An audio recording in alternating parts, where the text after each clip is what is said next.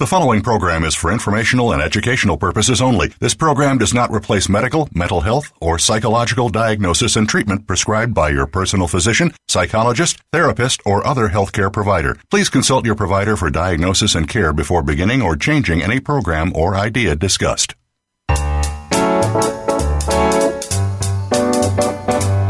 Welcome to Psych Up Live with your host, Dr. Suzanne Phillips. This is the show that brings you a psychological perspective on common and current life issues. Here is Dr. Suzanne Phillips. Hi, and thanks for joining me again on Psych Up Live. During the corona pandemic, 33 states and the District of Columbia have closed public schools. That's about 32.5 million public school students at home. When we add babies, toddlers, and parents who are now working from home, life gets complicated.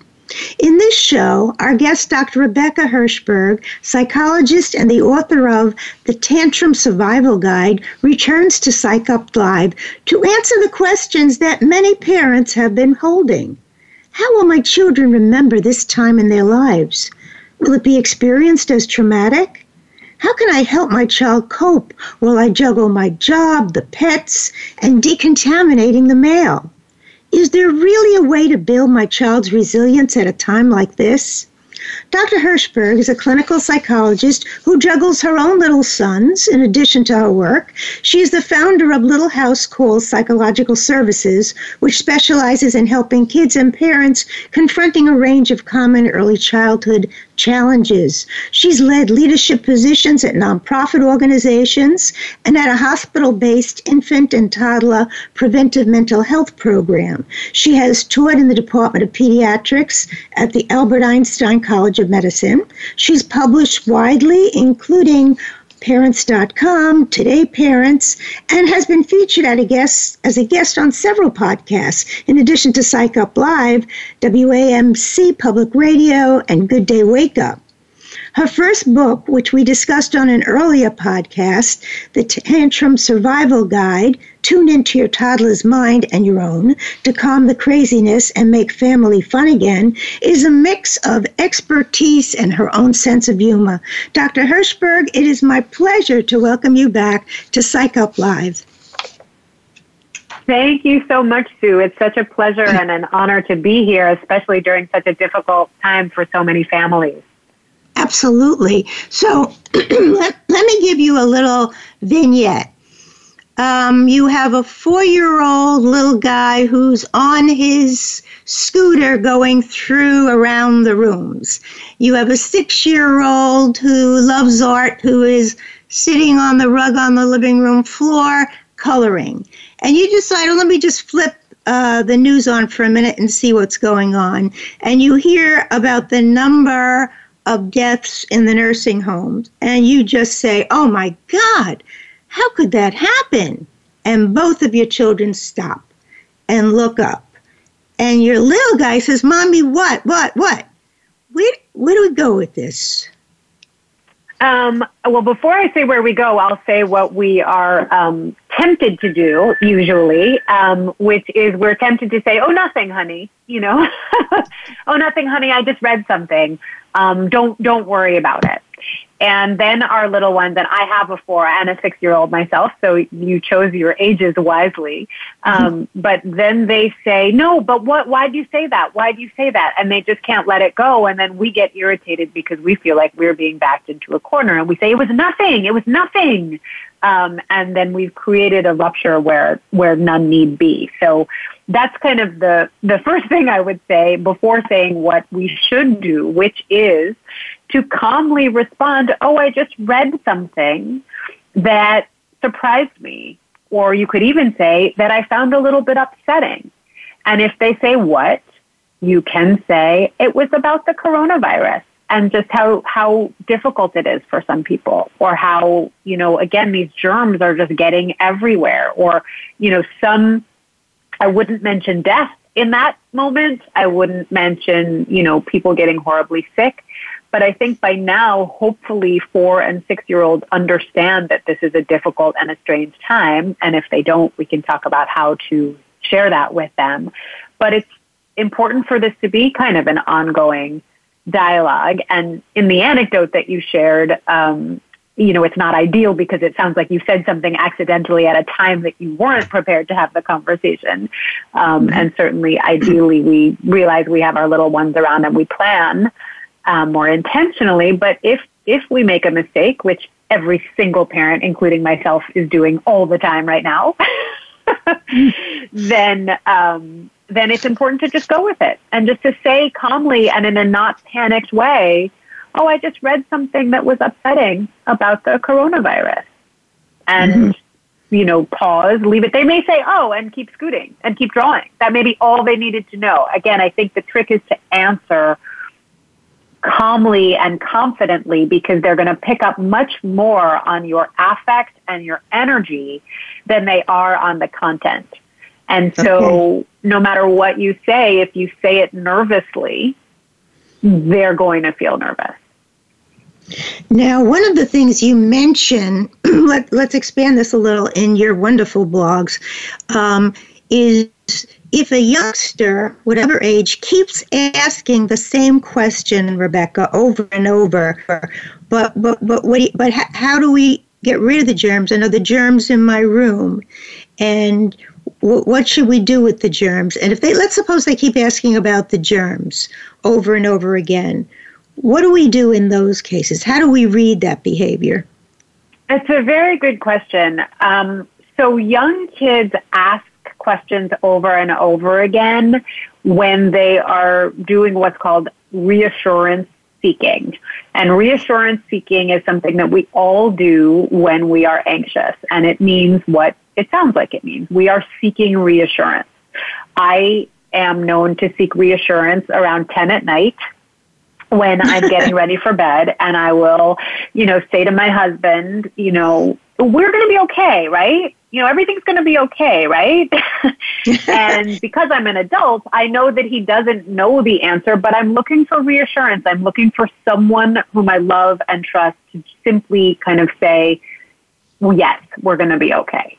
And so when kids ask questions over and over again, that's what they're doing. And we as parents sometimes miss that and we go right for the content and we kind of answer their question over and over again, or we get frustrated. We just talked about germs. Germs are fine, or you're fine, and we get annoyed they're asking again.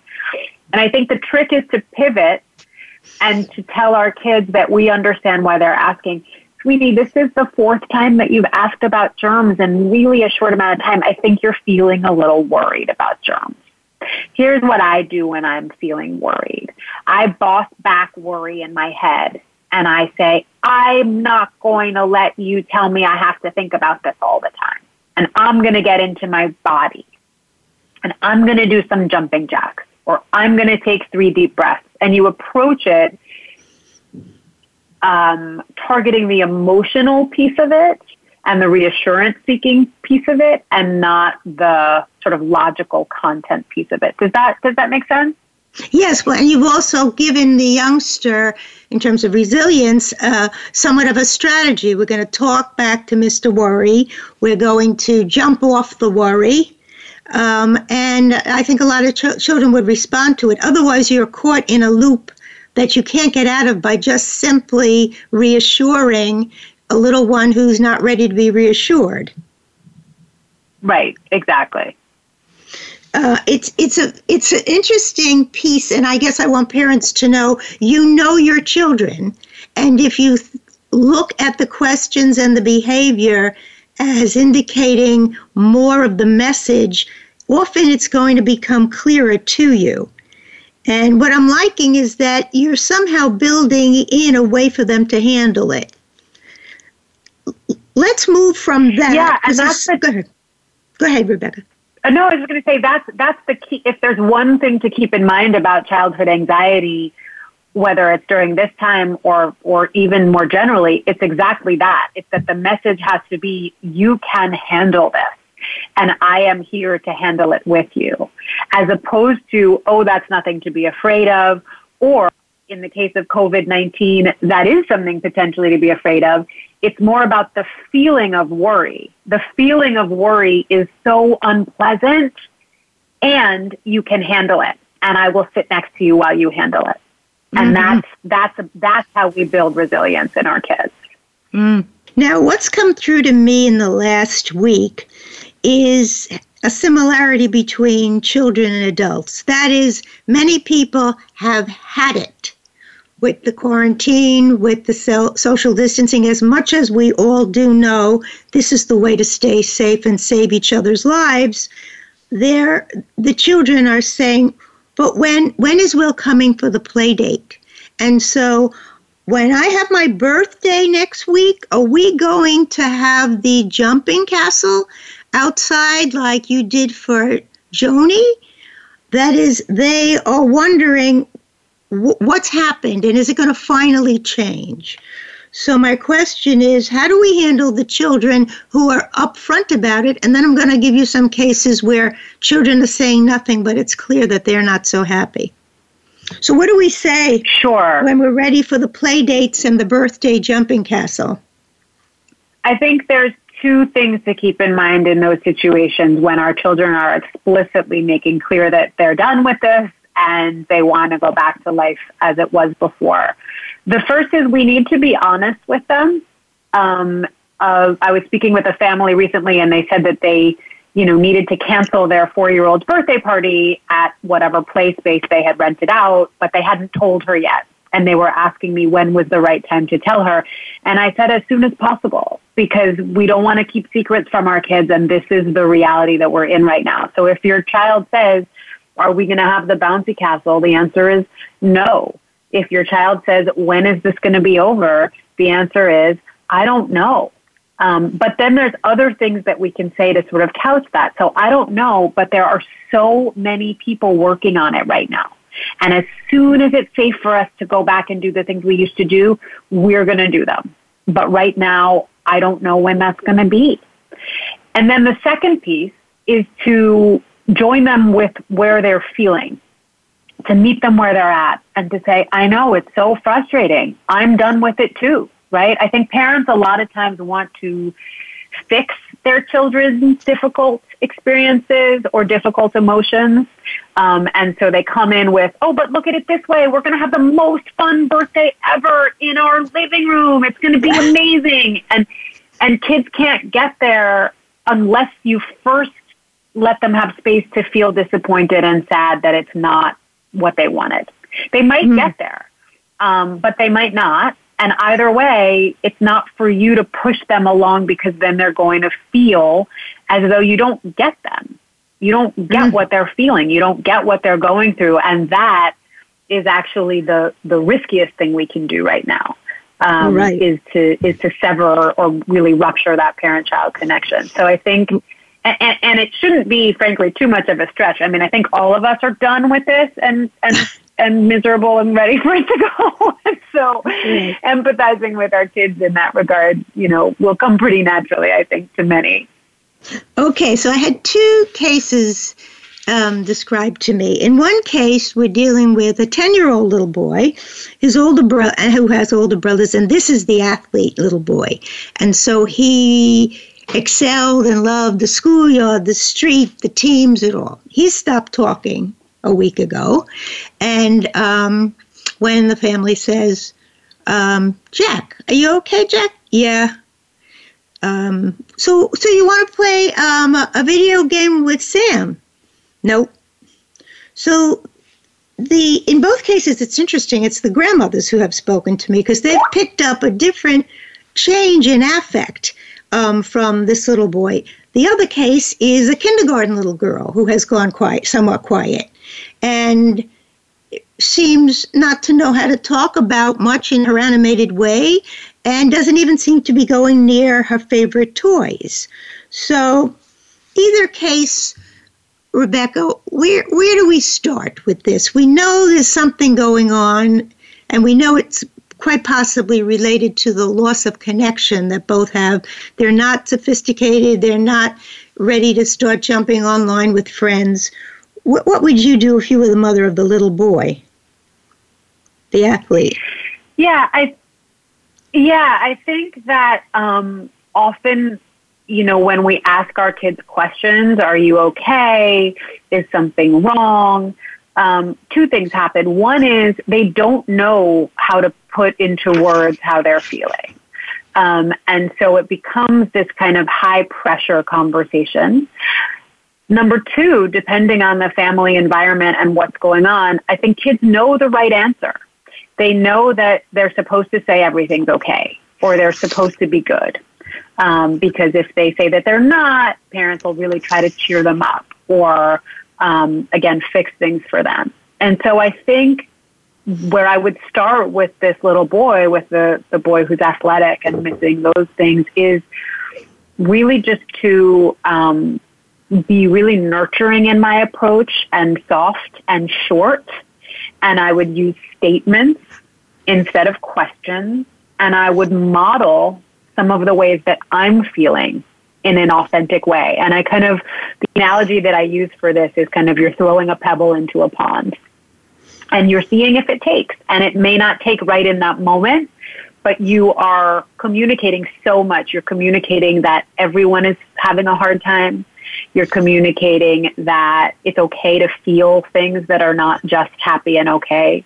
You're communicating that it's okay to express some of these feelings. So I might say something, not necessarily when we're face-to-face at dinner, because again, kids can feel on the spot, but maybe when we're not making eye contact, when I'm, loading the dishwasher and, he's there kind of sitting at the table or, something like that, and just saying, I'm having kind of a tough morning. I really miss my friends. I really miss speaking to my friends more, and I know I can do it over the phone and online, but I just miss going out to dinner with my friends. And then you stop talking, and you kind of see what he says. And again, he may say nothing. He may just walk out of the room, but you have communicated it's okay to feel this way, and it's okay to share these things.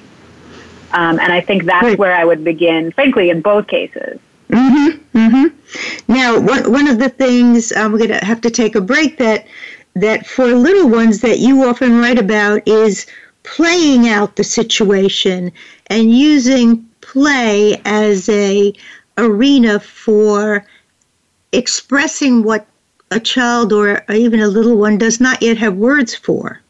Right. So in other words, I think if I was following your guideline, and my style too would be to set up the dolls and have one of the dolls say, "We got to be able to do something here. I'm bored." And have the bear say, "Wait a minute, I have an idea."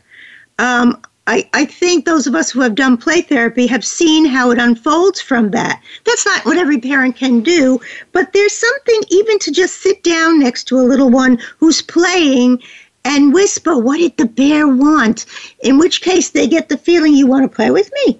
So I think companionship in whatever either of them was doing, whether it was the puzzle or the dolls, is another way to respond to what you think is loneliness. 100%. And again, it's kind of meeting them where they are in this low pressure way. Play, for the little ones is extremely important. Creative play, imaginary play. Again, it's not always possible right now. Parents are incredibly stretched. But to the extent that you can build it in even a little bit, and as you said, with no pressure, no like, "Hey, let's play, let's do something fun," but just sort of casually and calmly sitting next to your child, even if you're just watching, can be so soothing for them because you're not on your phone and you're not asking them to do something. You're just sitting there and holding space with them and for them. And I've seen kids whose whole nervous system just kind of relaxes simply in a parent's calm and warm presence. We're going to stop right there. I love how you said that. You've been listening to Psych Up Live. We have with us today Dr. Rebecca Hershberg. She's a psychologist and the author of the terrific book, The Tantrum Survival Guide. She's responding, and we're talking about the needs of parents and children during this COVID pandemic. What's realistic? How do we foster resilience? Stay with us. Much more to come.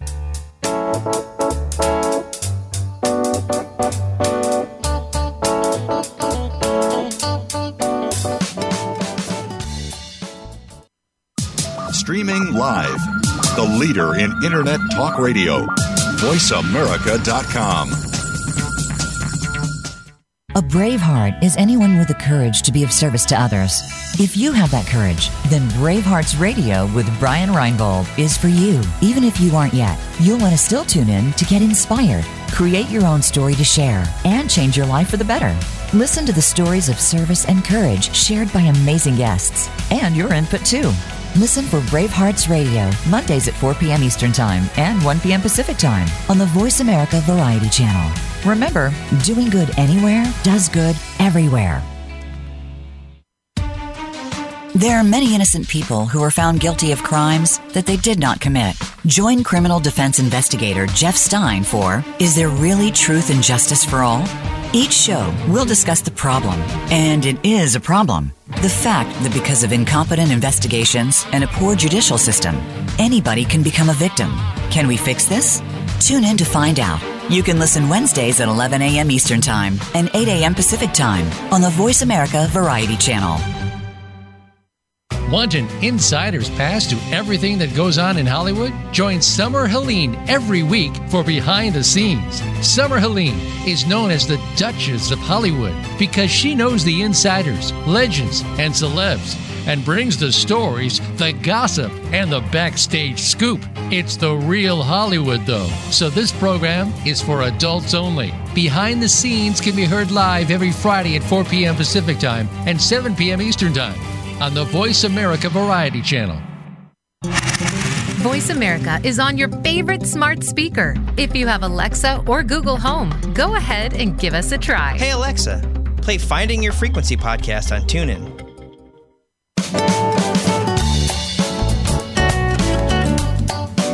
You are listening to Psych Up Live. Join in our conversation today by calling Dr. Suzanne Phillips or her guest at 1-866-472-5788. That's 1-866-472-5788. You may also send an email to radiohostphillips@gmail.com.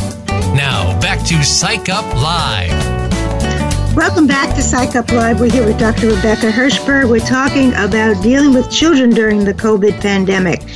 So, Rebecca, one of the things that we both need, but is a bane to our existence, are the phones. And I mentioned there are so many people working at home, but little did they realize, did any of us realize how complicated this could be at times. We've got young school-age children watching videos that teachers are compelled to send them. There's worksheets that go with them. The parent is really on the phone for work but keeps pulling away to check on the kids. And the kids get increasingly frustrated when the mom or dad gets pulled away. And the parents get increasingly anxious as they can't respond to the call they were supposed to. So this is a kind of no-win situation. It's a difficult question. Any suggestions I think people would welcome? Yeah, I mean, for sure, that story is so familiar in my own house as well. I'm going to start broad and then get more specific. The broad suggestion is to lower your expectations. Which may sound like a cop-out, but I think it's really important. I think people are wrongly using the terms homeschool and working from home. We are not doing either of those things. We are quarantine schooling our kids, and we are working from home during a global crisis when we are not allowed to go outside. Right. Which is to say that we are in a global, and collective trauma right now. And so the idea that we should just be able to continue as usual, being productive at work and being wonderful, kind, caring parents, and then teachers on top of it, it's just too much and it's not feasible. And I know that there are unfortunately, certain schools and certain bosses in work environments that don't get that. But I think to the extent we can again, collectively lower our expectations of ourselves even. I had a parent the other day tell me that she had done something horrible by giving her child her iPad before school even started, before they even woke up, that she gave her iPad first thing in the morning just so that mom could get more sleep. And she was so embarrassed to tell me this. And I said, oh my gosh, of course you do that. I do that. So many people do that. And she said, well, why don't people admit it? And I said, because unfortunately we don't admit those things to each other, and we need to. So that's my first recommendation, is to recognize we're all cutting corners where we need to. We are not getting all of the worksheets done. We are not watching all the videos that are being sent. And again, just to go easy on yourselves. The more specific answer to your question is that kids right now really need two things to the extent possible. One is predictability, and two is connection with their caregivers. And that, obviously, those are the two things that are being that are being ruptured kind of when those situations happen, when we get pulled away on a call that we're not expecting, and when we are doing work with our kids or even playing with our kids and then suddenly can't do that. So as far as staying connected to your child, I wrote a blog post, I think, just yesterday, although I have no sense of time anymore. It might have been the day before, about ways of staying connected to your child even when you're super busy. So things like wearing the same shirt, wearing a bracelet that your child made you out of beads, things that connect you, wearing matching fake tattoos of Paw Patrol or Frozen 2. Kids love stuff like that. So even when I get pulled away on a phone call, sweetie, I'm going to be looking at my Elsa tattoo on my hand, knowing that you have one too, and that we're connected through Frozen, even though we're doing different things. Great. Kids love things like that. Yes. And then the next, in terms of predictability, is just to let kids know when you sit down to do their work, I might get pulled away by a call. And if that happens, I'm not going to like it. I wish I could just, bury my phone right now, but unfortunately I have to do it. And so when I get that call, let's come up with a code word that means, oh, I'm so annoyed. I wish I could stay here with you, but I have to go do this. And again, it's coping ahead. It's giving a child a sense that this might happen and that you're going to stay connected and everybody's going to be able to handle it. Well, one thing you had in this wonderful blog that I've even used with my grandchildren is children love getting notes in envelopes. So if you have ahead of time the note in the envelope that says, oh, no, I had to leave, but I really am thinking about you, and I'll be coming back for a hug, there's a connection even though you couldn't stay and they couldn't have you stay. That is, you said make mini videos or plan a certain hug time at another time. But I think your ideas are, and children will suspend reality to use symbols. They really will. And they almost love. Or if as soon as you're on the phone, boom, that's treasure hunt time. That means there's something hidden in that room. Go for it. So, if there's, you need backup. You need loads of backup because you're being asked, as you said at the beginning, Rebecca, to do something impossible, to parent your children, to guide their education, and to hold down a full-time job in the same room. Yeah. I mean, it's exactly. It's really, and insanity. What I've been saying out loud, which is another thing I think it's just important to give airtime to, is I'm not a very good teacher. I'm not a good teacher. I wasn't trained to be a teacher. I didn't want to be a teacher, and so I'm not very good at it. And that is expected. If you were expected to be a teacher, you might be a teacher. And if you're a teacher, you're probably too worried presenting remote learning to your students than teaching your own child. So that's a problem. Even professional teachers are struggling. But the expectation that we should know how to do this and know how to do this well, we have to let go of, because it's as you said, it's a losing proposition. One thing that to pick up on what you're saying in terms of predictability or dealing with the uncertainty of the whole thing, people speak about routines. Routines are really great. Sometimes they don't always hold. So the question is, how do we have sort of floating routines we go into when and if doing what we plan to do doesn't happen or no longer happens? I think that's the whole idea of backup. But as we're saying this, let's go back to the kids again and talk a little bit about how they are handling the situation and what they are telling us with their behavior, Rebecca. So, you speak about, maybe we could talk a little bit about expecting your kid to surprise you. You think they're getting what you're saying, they're not getting it. Expect them to regress somewhat. Let's talk a little bit about some of the behaviors and how to read them. Sure. So regressions right now are incredibly frequent, and we can really look at brain science for the reason there when it comes to this stuff. And basically, we have a finite amount of brain power. And when we've just learned a new skill, so for a child, it might be toileting, it might be full sentences in terms of learning to speak, it might be something with regard to emotion regulation. And those neural connections are somewhat new because that's sort of the most recently developed skill. And then suddenly everything gets turned on its head, and our child's usual structures and routines aren't there.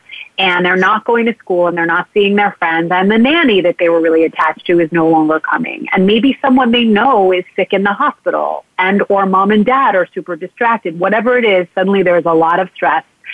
And we have to, or the child has to devote resources, brain resources, to just keeping it all together, just sort of staying, with both feet on the ground and keeping their bearings during this newly stressful time. And so the first thing that's going to go is that newly developed skill.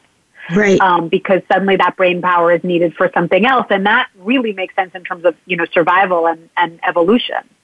And so we're seeing our kids lose the skills that we thought that they had. And a lot of parents are getting really concerned. Oh my goodness, my child who has, hasn't wet his bed in 2 years is suddenly wetting his bed. Or, my child is speaking baby talk or whatever it is. And it's no reason to, it's not a 5-alarm fire. It is a sign that your child is experiencing some stress. But I've got news for you. Your child is experiencing some stress. We know that. This is a stressful time. We're all in it together. And that's just a sign that if you can swing it or figure out how to swing it, your child needs some more support. Behaviors like defiance, irritability, not listening.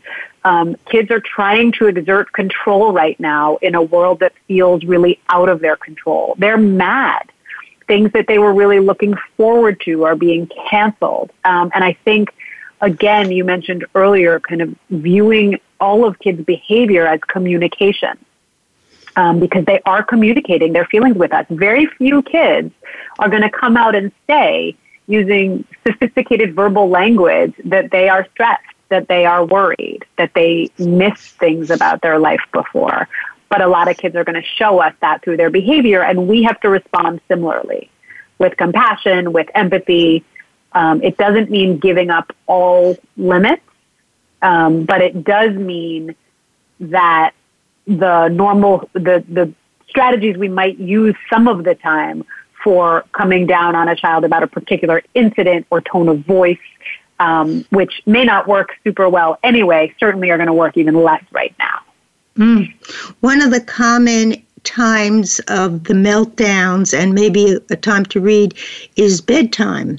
When, as you say in one of your examples, and I've seen this in living color, we can't find the perfect frozen pajamas, which means there's no way I'm sleeping without my Elsa pajamas, and they're not here, and then I can't sleep, or where is my Elsa toothbrush, or where is his Paw Patrol pajamas?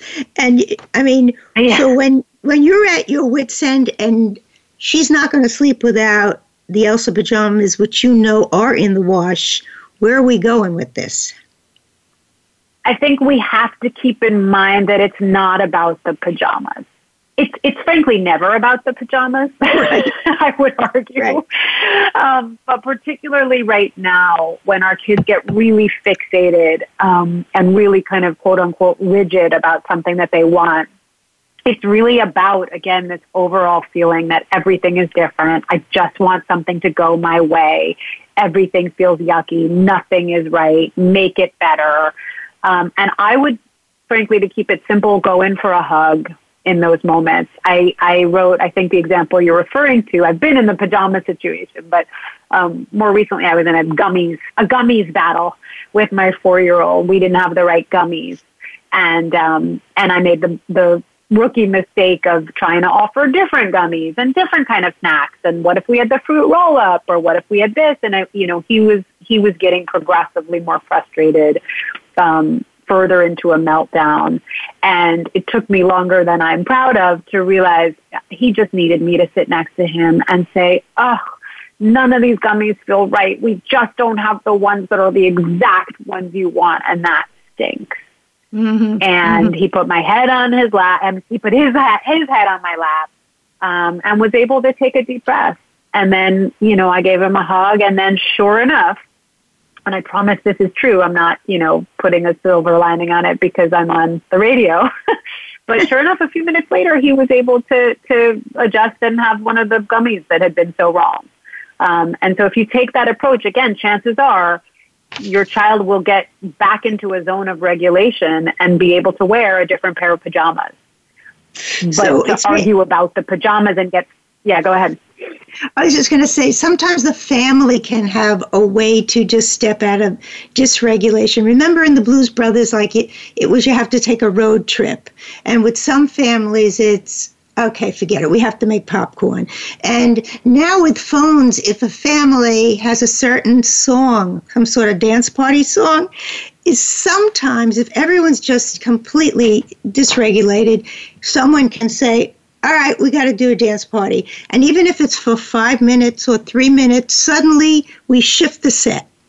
Then there's a way to get out of it. Yes, it's a way to get out of it. And it works. It worked with teens back in the day.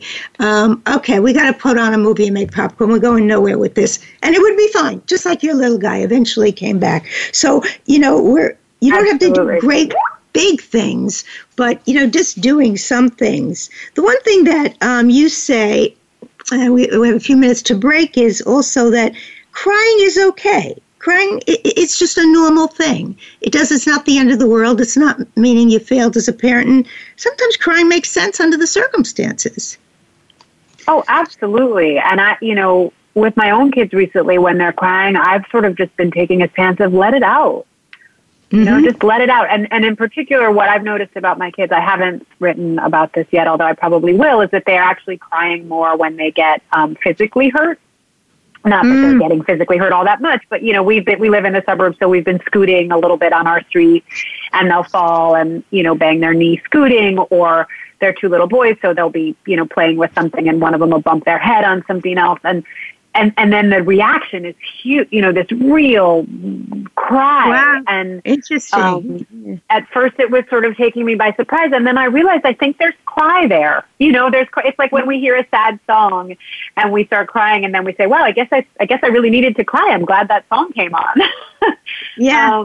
Crying is a form of energy, and when it gets stored up, it needs to come out. And so if our kids are crying, not only is it okay, but it can actually be really positive. It can be a really positive, cathartic release. And if you can, again, just kind of sit there and show them that it's not too much for you, it's not too big for you, it doesn't scare you, it doesn't bother you, that can be an incredibly comforting role for you to play.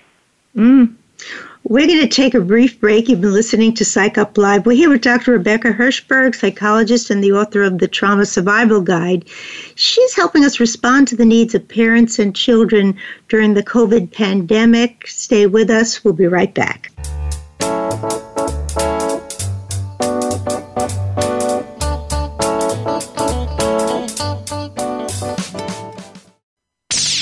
The Internet's #1 talk station. #1 talk station.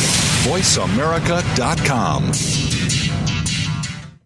If you are working on your path to enlightenment, may we suggest another guide point to help you get there? It's Soul Healing Conversations with your host, Roz Kincaid. Roz and her guests are making this show a safe place to find balance, healing, and transformation. You'll learn how to manifest the best version of your life. Make sure you join Roz every week for Soul Healing Conversations, live every Wednesday at 3 p.m. Eastern Time and 12 noon Pacific Time on the Voice America Variety Channel. Are you or someone you know interested in attending college? With both college tuition and college enrollment up 60% since 2002, there is a lot of competition, and careful planning needs to be a part of the process. Tune in to Getting In, a College Coach Conversation. hosted by Elizabeth Heaton and featuring a team of college coach experts. We'll bring you the tips, techniques, and know-how to navigate the road to college and do so the smart way. Listen live every Thursday at 4 p.m. Eastern Time, 1 p.m. Pacific Time on the Voice America Variety Channel. Are you finding your frequency? It can be described as that space between failure and success. It's the future of digital media. It's finding your voice. It's engaging topics, content, and ideas. Jeff and Ryan discuss the digital media space and all of its aspects. It's about making the mistakes, taking the chances, summoning the intestinal fortitude to step out of your comfort zone, and discovering what you can accomplish when you decide to try, decide to learn, decide that you have something to say, and find your frequency. Live Fridays at 12 noon Pacific Time, 3 p.m. Eastern Time on the Voice America Variety Channel. Become our friend on Facebook. Post your thoughts about our shows and network on our timeline. Visit facebook.com/Voice America.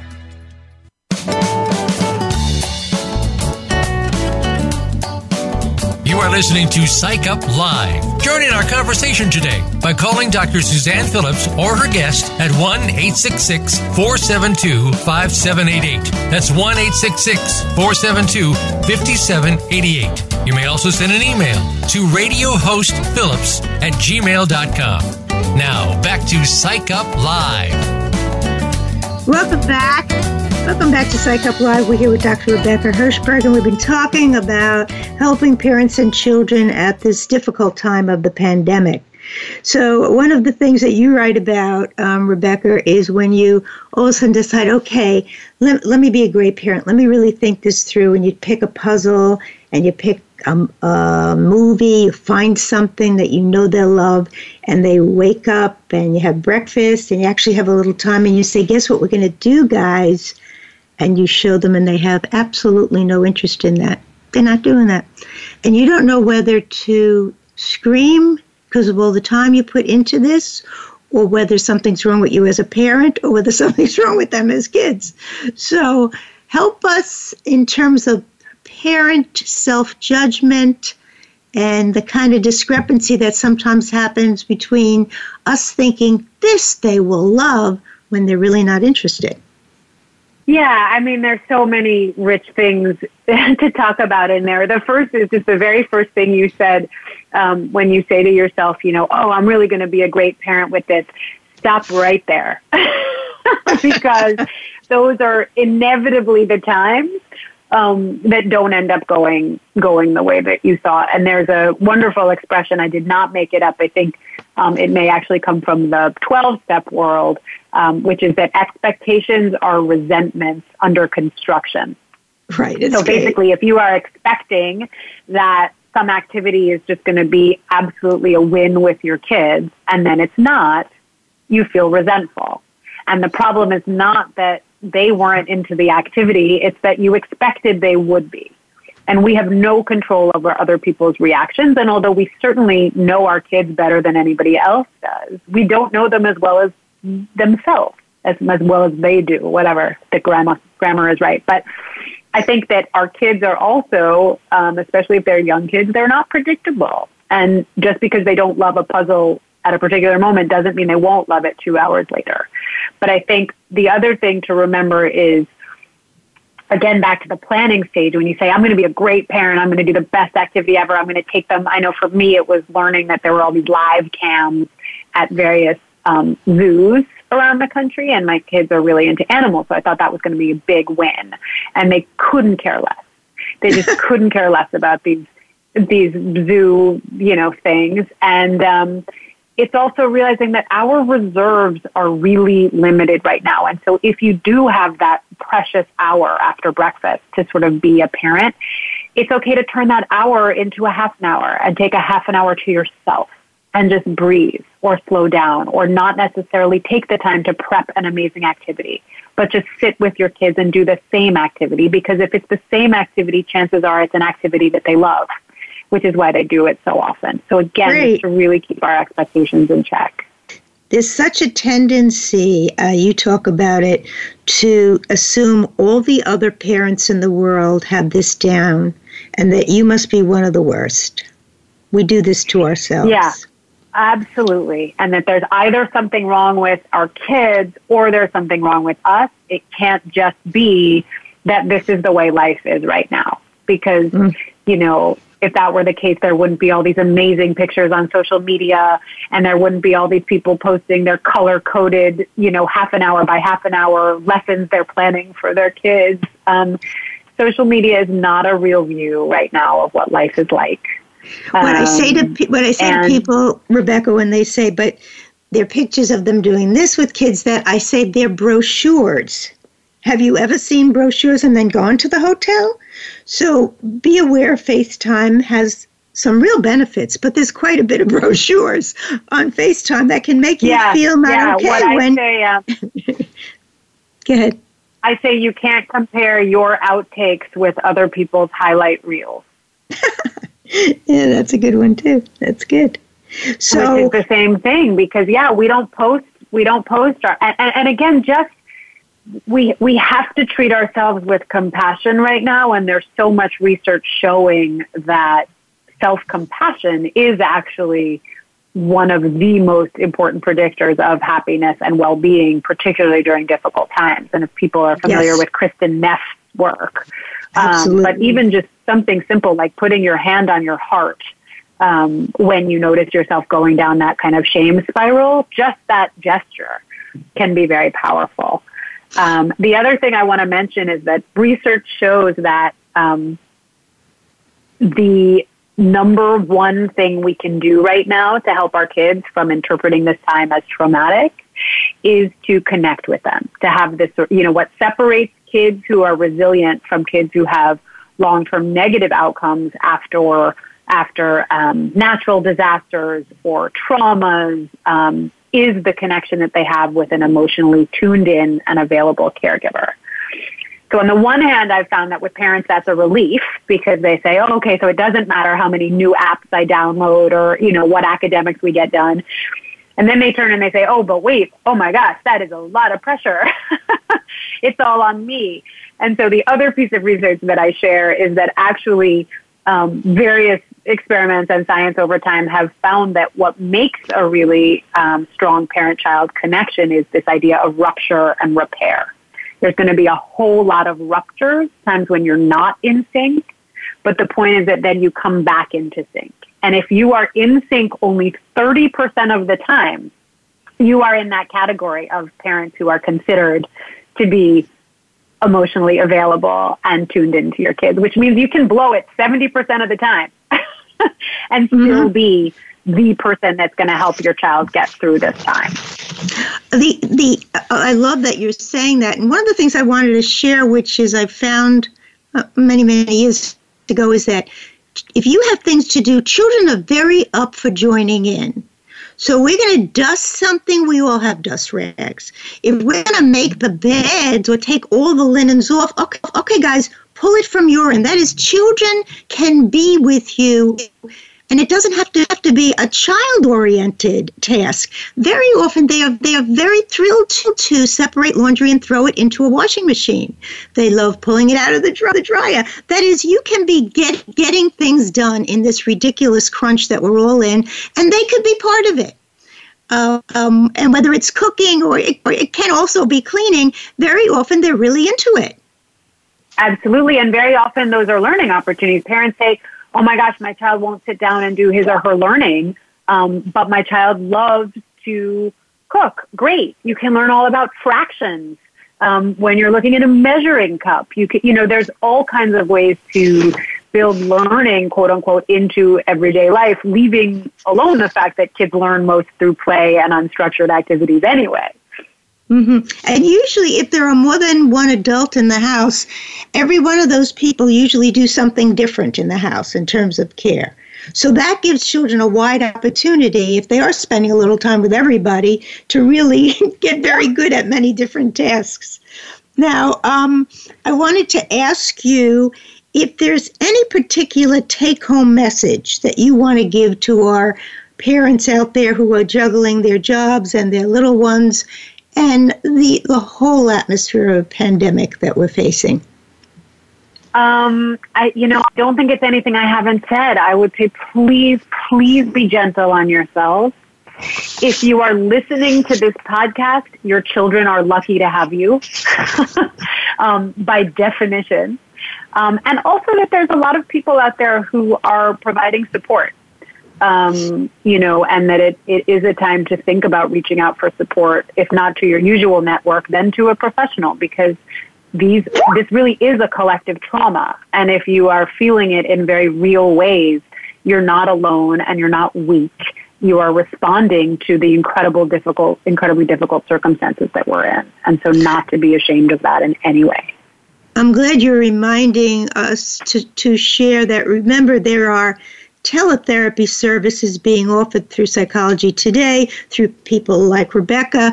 That is, you don't have to leave home to get support at this point. It's there to find.